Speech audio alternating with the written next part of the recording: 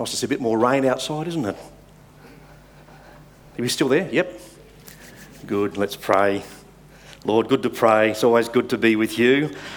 And we thank you for the work of Bible Society and the great things that you're doing through Edward and his team. And Lord, we thank you this morning that we can have your word in our possession, in our language. And we're amazed at the different ways in which your word is found now on phones and computers and all kinds of apparatus, Lord. But thank you that your word's there and it's getting out amongst people all over the world. Thank you that we can be here this morning, and we just ask that you'll open our eyes and our hearts as already we've been enjoying this precious time of worship, gazing upon you. May we gaze upon you now, Lord, as we look to you, the living word, as you speak to us in Jesus' name. Amen. If you have your Bibles or whatever you've got your Bible on these days, I'm going to be reading just a few passages. It's a long passage from Romans 15. I won't be reading the whole passage. You can do that yourself. You're most welcome to, and hope you have when you go home, or you may have already. But let me just read a few verses. Romans 15 from verse 8. For I tell you that Christ has become a servant of the Jews on behalf of God's truth, so that the promises made to the patriarchs might be confirmed, and moreover, that the Gentiles might glorify God for his mercy. As it is written, therefore I will praise you among the Gentiles, I will sing the praises of your name. Again it says, rejoice you Gentiles with his people. And again, praise the Lord, all you Gentiles, let the peoples exalt him. And again Isaiah says, the root of Jesse will spring up, one who will arise to rule over the nations. In him the Gentiles will hope. Praise God. And verse 13, may the God of hope fill you with all joy and peace as you trust in him, so that you may overflow with hope by the power of the Holy Spirit. Magnificent words. Great place to have a benediction, isn't it? Paul has a number of benedictions in this passage. I'm going to flip over to and look at verse 30 to the end of the passage. Verse 30, I urge you, brothers and sisters, by our Lord Jesus Christ and by the love of the Spirit, to join me in my struggle by praying to God for me. Pray that I may be kept safe from the unbelievers in Judea, and that the contribution I take to Jerusalem may be favourably received by the Lord's people there, so that I may come to you with joy by God's will, and in your company be refreshed. The God of peace be with you all. Amen. You may remember from last week, hope you did, from last week we travelled through Romans chapter 14 and just had a little bit of an inroad into chapter 15. And we spoke about those who were weak in their faith and then those who were strong in their faith. We spoke about the fact that we should not argue over opinions, or as the scripture says, over disputable matters, not to get into arguments about those kinds of fruitless things. We spoke about not causing our brother or our sister in Christ to stumble, that we watch our lives, we watch what we do, what we don't do. Be aware that people are watching, people are observing. We don't want to cause anyone to stumble through what they see us doing, even if we might think it's innocent and we don't have a conscience against it. Those kinds of things we spoke about. We spoke about accepting one another even as Christ has accepted us. You want to know what acceptance looks like? Then look at Jesus. Look how he's accepted you. Look how he's accepted me. Is he not our supreme model, our supreme role model of what acceptance really looks like? No wonder Jesus says, follow me, follow him. That's what we need to do. And then Paul brings it all together with this, again, this wonderful benediction from Romans 15 and verses 5 to 7. He says this, may the God who gives endurance and encouragement give you the same attitude of mind toward each other that Christ Jesus had. There it is again. Look at Jesus. So that with one mind and one voice you may glorify the God and Father of our Lord Jesus Christ. And then in verse 7, accept one another then, just as Christ has accepted you, in order to bring praise to God. And then as we look at this next section now, from verses 8 to 33, Paul, it seems to me, continues this similar theme of acceptance and of unity, again because of who Christ is and what he has done. Who he is, what he has done, even for the Jews, even for the Gentiles, which we are, the non-Jews, Gentiles. Look at verses 8 and 9, Romans 15. For I tell you that Christ has become a servant of the Jews on behalf of God's truth, so that the promises made to the patriarchs might be confirmed, and moreover, that the Gentiles might glorify God for his mercy. As it is written, therefore I will praise you among the Gentiles, I will sing the praises of your name. So what has Christ done? Well, in this passage in Romans 15, Paul says in verse 8, Christ has become a servant of the Jews on behalf of God's truth. A servant? The King of Kings, a servant? Yep. And he even says this himself. He confirms this very fact of servanthood when he spoke with his disciples, and I'm sure you know these verses well. At the Last Supper, for example, in Luke 22:27, Jesus says this, for who is greater, the one who sits at the table or the one who serves? Is it not the one who sits at the table? And then he says, but I am among you as one who serves. I think there's something significant about that. I am, the great I am, is among you as one who serves. And then Jesus says in Matthew 20:28, the Son of Man did not come to be served, but to serve, and to give his life as a ransom for many. Magnificent words. And can you see in these scriptures that we've just read, do you see how Jesus lifted this profile of servants, of service? And I believe he lifted this perceived, if not a despised role, almost a despised role of serving. He lifted this to a place of honour and greatness, simply yet profoundly by what he said and by what he did. Do you see that? As he served them. As he served them, and not only as he served them, but we know in the Last Supper, as he washed their feet. Look how Jesus lifted this whole role of service, of servanthood, to something to be exalted, something great and honourable for us to do as his servants. Leon Morris, he says this, Jesus is not saying that if his followers wish to rise to great heights in the church, pardon me, they must first prove themselves in lowly places. And some have that kind of mentality, some have that view. You want to rise to some great place in the church. I'm not sure what a great place in the church is. Well, you've got to start off by doing this sort of thing, You've got to start off with the apprentice type stuff. Some have that mentality. This is not right. Let me read it again. Jesus is not saying, he's not saying that if his followers wish to rise to great heights in the church, they must first prove themselves in lowly places. Jesus is saying, that faithful service in lowly places is of itself true greatness. Amen? Do you believe that? I sure do. I hope we all do here. So praise God for you, for you who know the Lord and who serve in this church, or who serve in whatever capacity. Praise God for you. Because you need to know that you're serving the Lord Jesus himself. When you serve in his name. Nothing's menial when you do it for him.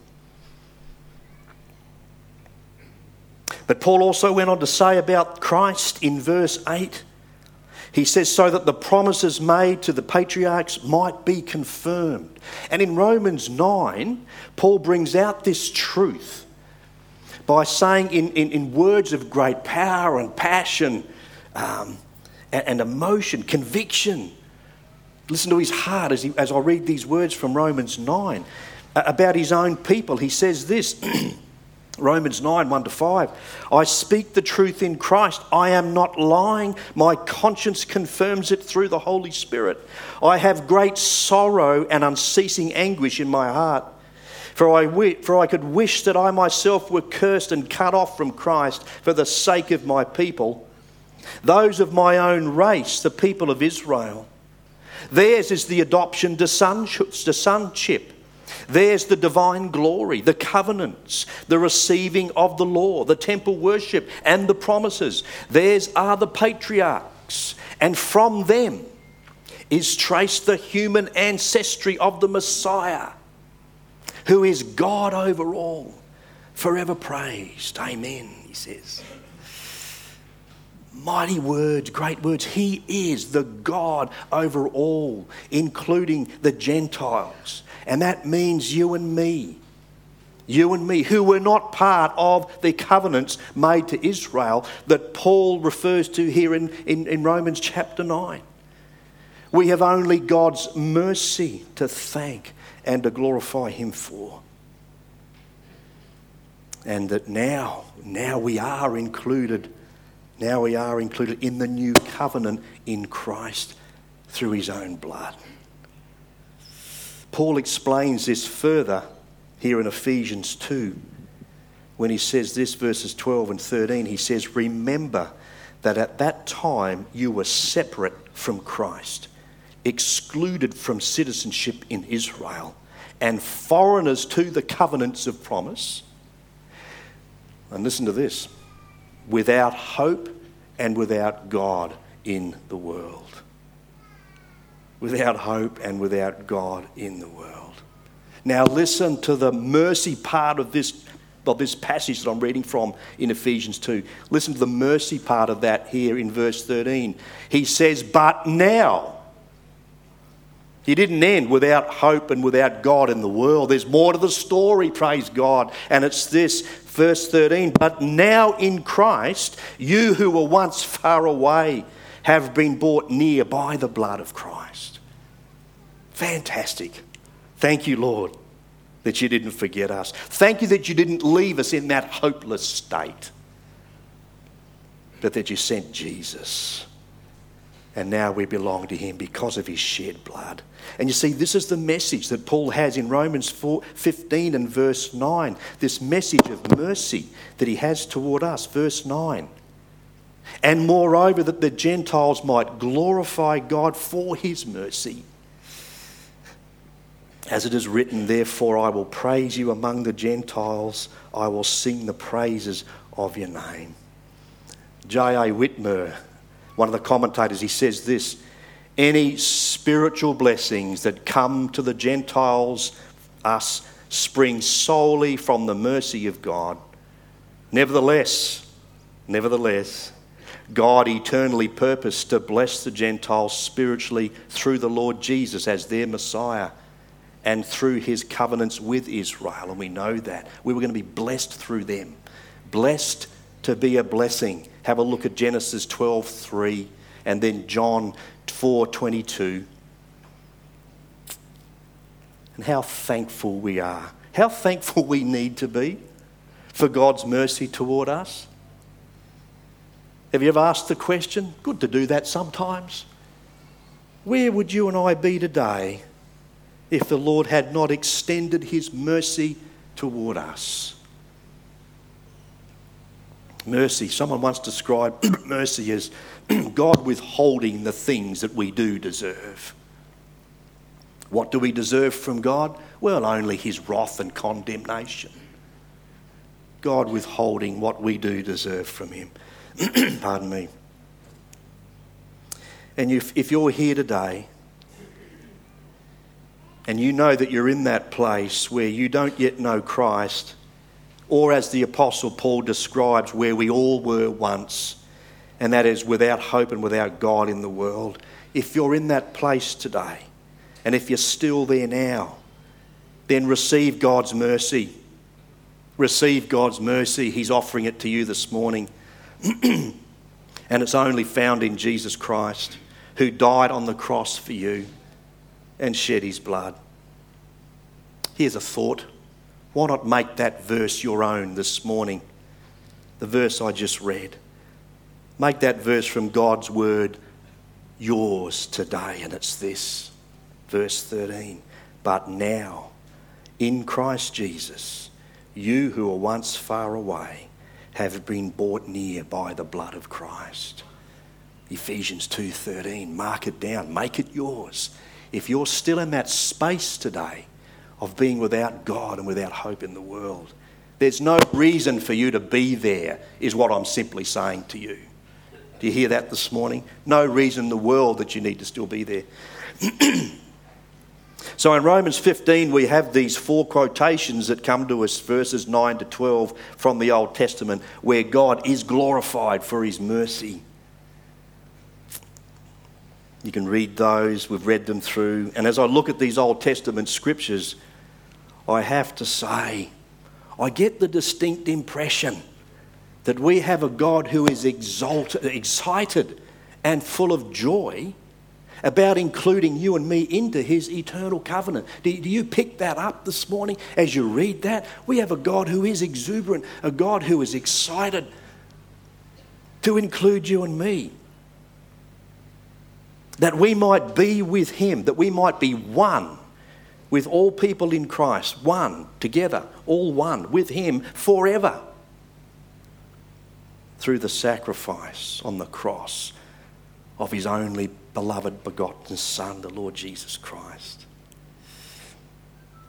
And then it all culminates together in another benediction that Paul gives us in Romans 15 verse 13. May the God of hope fill you with all joy and peace as you trust in him, so that you may overflow. Look at these amazing words. That you may overflow with hope by the power of the Holy Spirit. So dear friends here this morning, be filled with awe, be filled with wonder and thankfulness to God for what he's done for us. The things that we deserve, he kept back from us. The things that we didn't deserve, he bestowed upon us. That's what grace does. Look what God has done for us. And then I want us to come briefly to look at what not only what he has done for us, but look at who he is. Look at who he is. From this passage in Romans 15 this morning. Did you notice, for example, in verse 13, that Paul calls him the God of hope?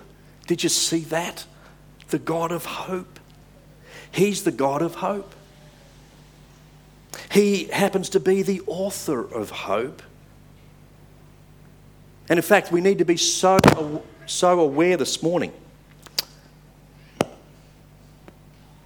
We need to be so aware this morning that apart from the Lord Jesus Christ, there is no hope. Apart from Jesus, there's no hope for all humankind. No hope. Hence that very passage that I read from in Ephesians 2, verses 12 to 13. Did you hear those words? Remember that at that time you were separate from Christ, excluded from citizenship in Israel, foreigners to the covenant of the promise. That's where you were. And then he says you were without hope and without God in the world. That's where we all were. Some of us may still be there now. As I said, you don't have to remain there. Make a choice this morning. And the world speaks of hope. Yeah, the world speaks of hope, but it's a false hope. Its foundations will surely crumble. For the world's hope is not founded on Christ, who is the true rock, the rock of ages, the chief cornerstone. The world's hope isn't founded on him.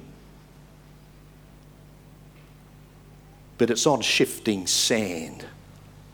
You wouldn't build anything on sand, particularly near the beach at the moment. Human beings need hope.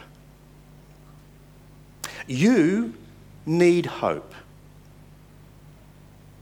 Some of you have heard this story.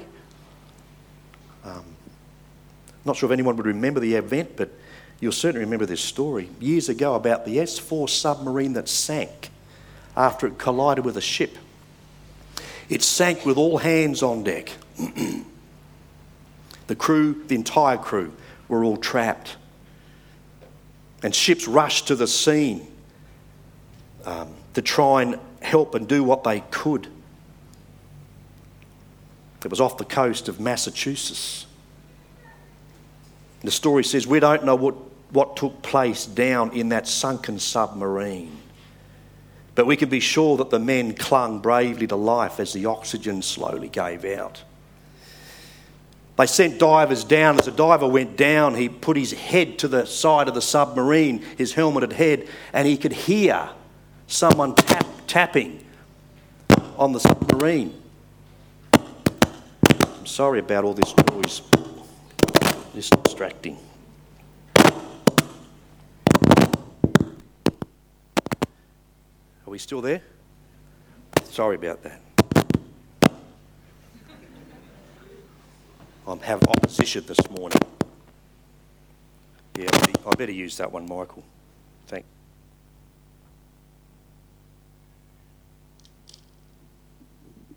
One, two, it's still there. So you're still with that picture that I've got, that I've painted to you. Submarine, the S4 gets hit by a ship. It sinks. All hands are on deck.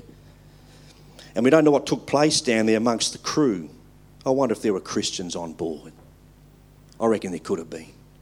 So a diver goes down, he puts his head up against the submarine, and someone obviously knows Morse code, and he's tapping on the side of the submarine in Morse code, and the words he tapped out is there any hope? And the captain of the salvaging, the rescue crew, sent a message back down saying, yes, there is hope. We're doing all that we can.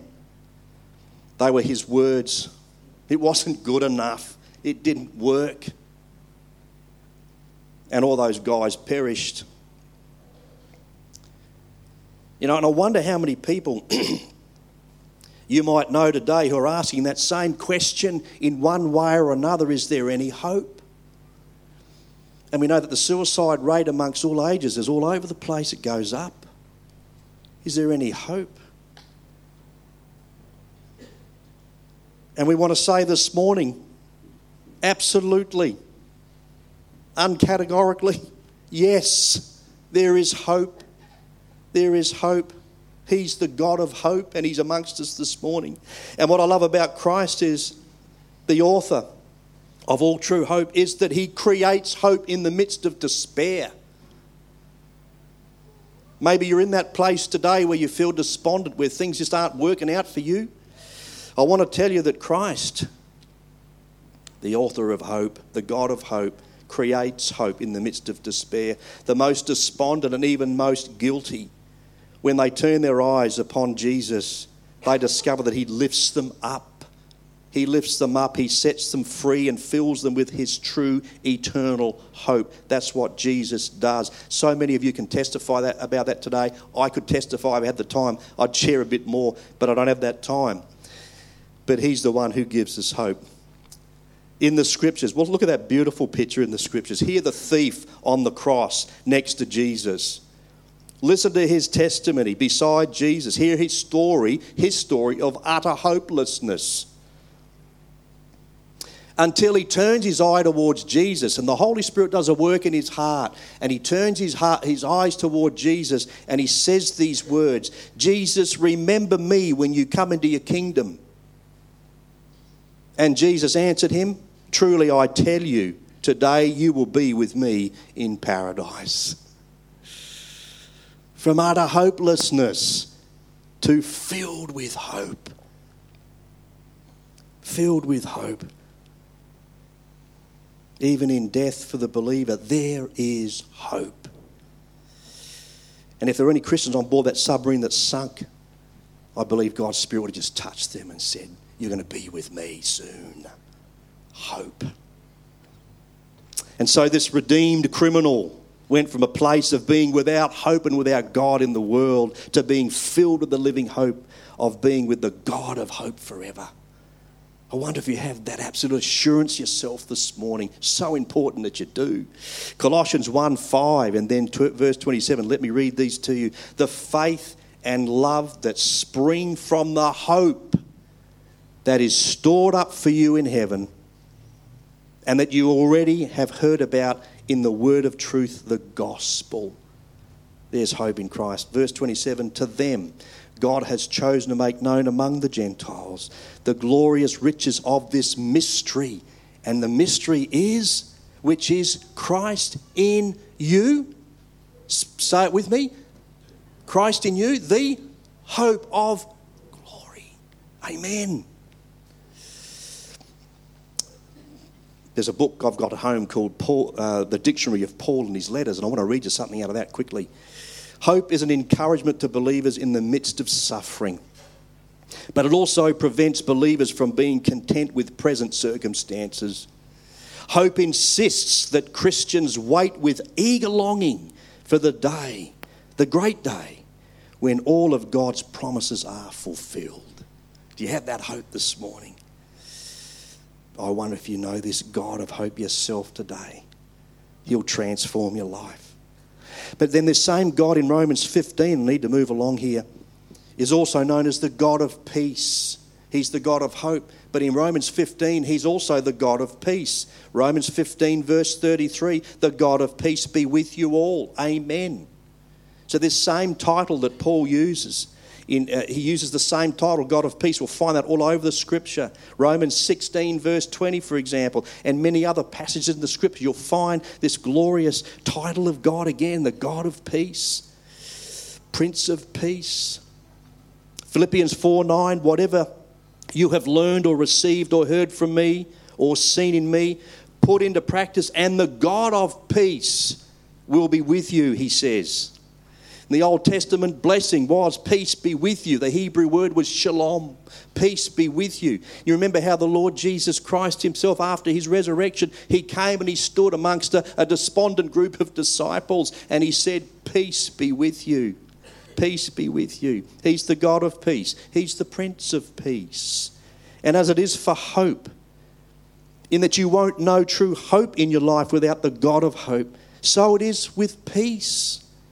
You won't find true peace apart from the God of peace, the Prince of Peace in your life. Yet humankind cries out for peace, doesn't it? Don't we cry out for peace? The world cries out for peace. Peace from wars, peace from suffering, peace from the demands of work, peace in my home life, peace in my marriage, peace in my family, peace in my church. Peace in my neighbourhood. Just peace. I need peace from the general torments and pressures of life. Perhaps you can relate to one of those scenarios there. So can I ask you this morning, have you found true lasting peace in your life? Do you know the God of peace that Paul talks about here in Romans 15? Do you know the one called the Prince of Peace? Because I've got to tell you this morning, try as you will, you won't find peace until you meet the God of peace, who in the person of the Lord Jesus Christ comes to you and he says these words over you. Listen to these beautiful words that Jesus says, peace I leave with you. My peace I give you. I do not give to you as the world gives.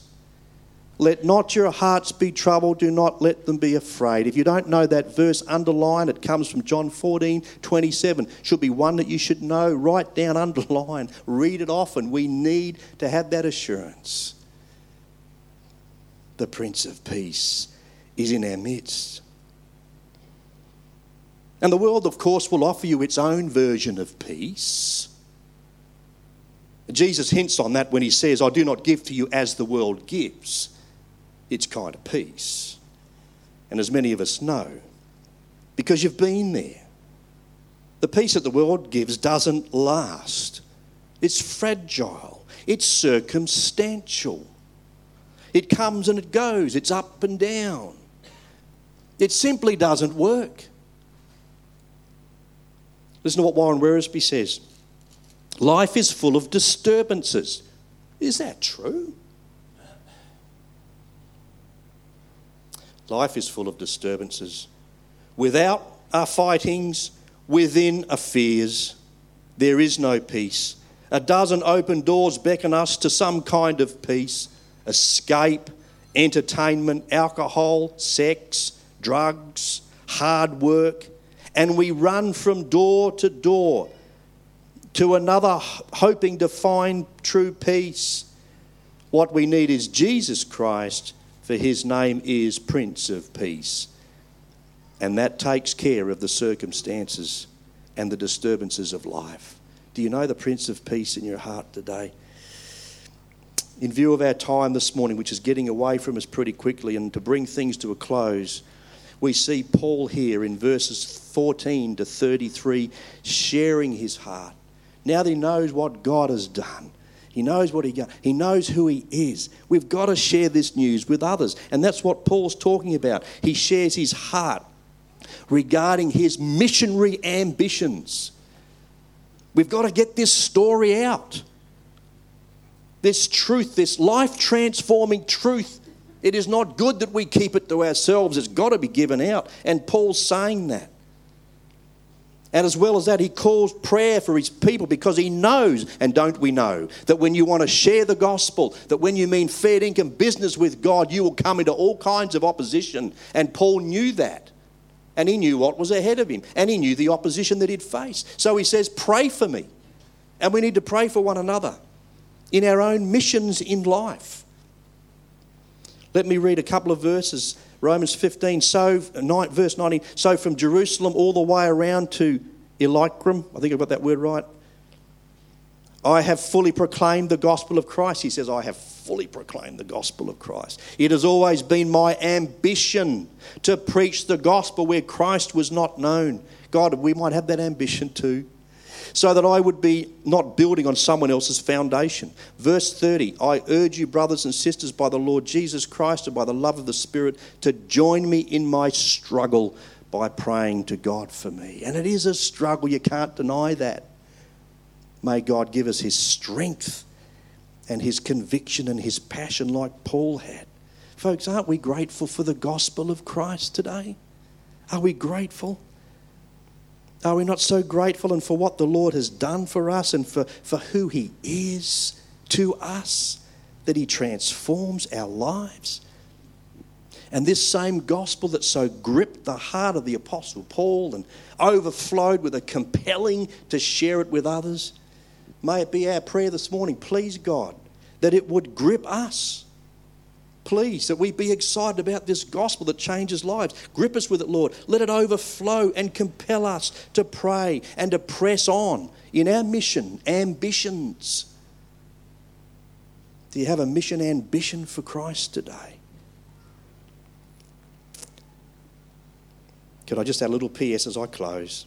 Please pray for and plan to be part of the Alpha course that we have coming up very soon, and for all the ministries of our church that impact the lives of not only people here in this church, but those outside the doors of our church as well. Please pray for those ministries that are reaching people for Christ. Let's pray. Heavenly Father, thank you for this day. Thank you for your word. Thank you, Lord Jesus, for all that you have done for us. Thank you for showing us mercy. Thank you for giving us the gospel.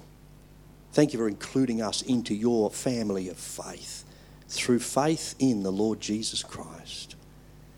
Thank you for who Jesus is. He's the God of hope. He's the God of peace. Yeah, and he's also the God of patience.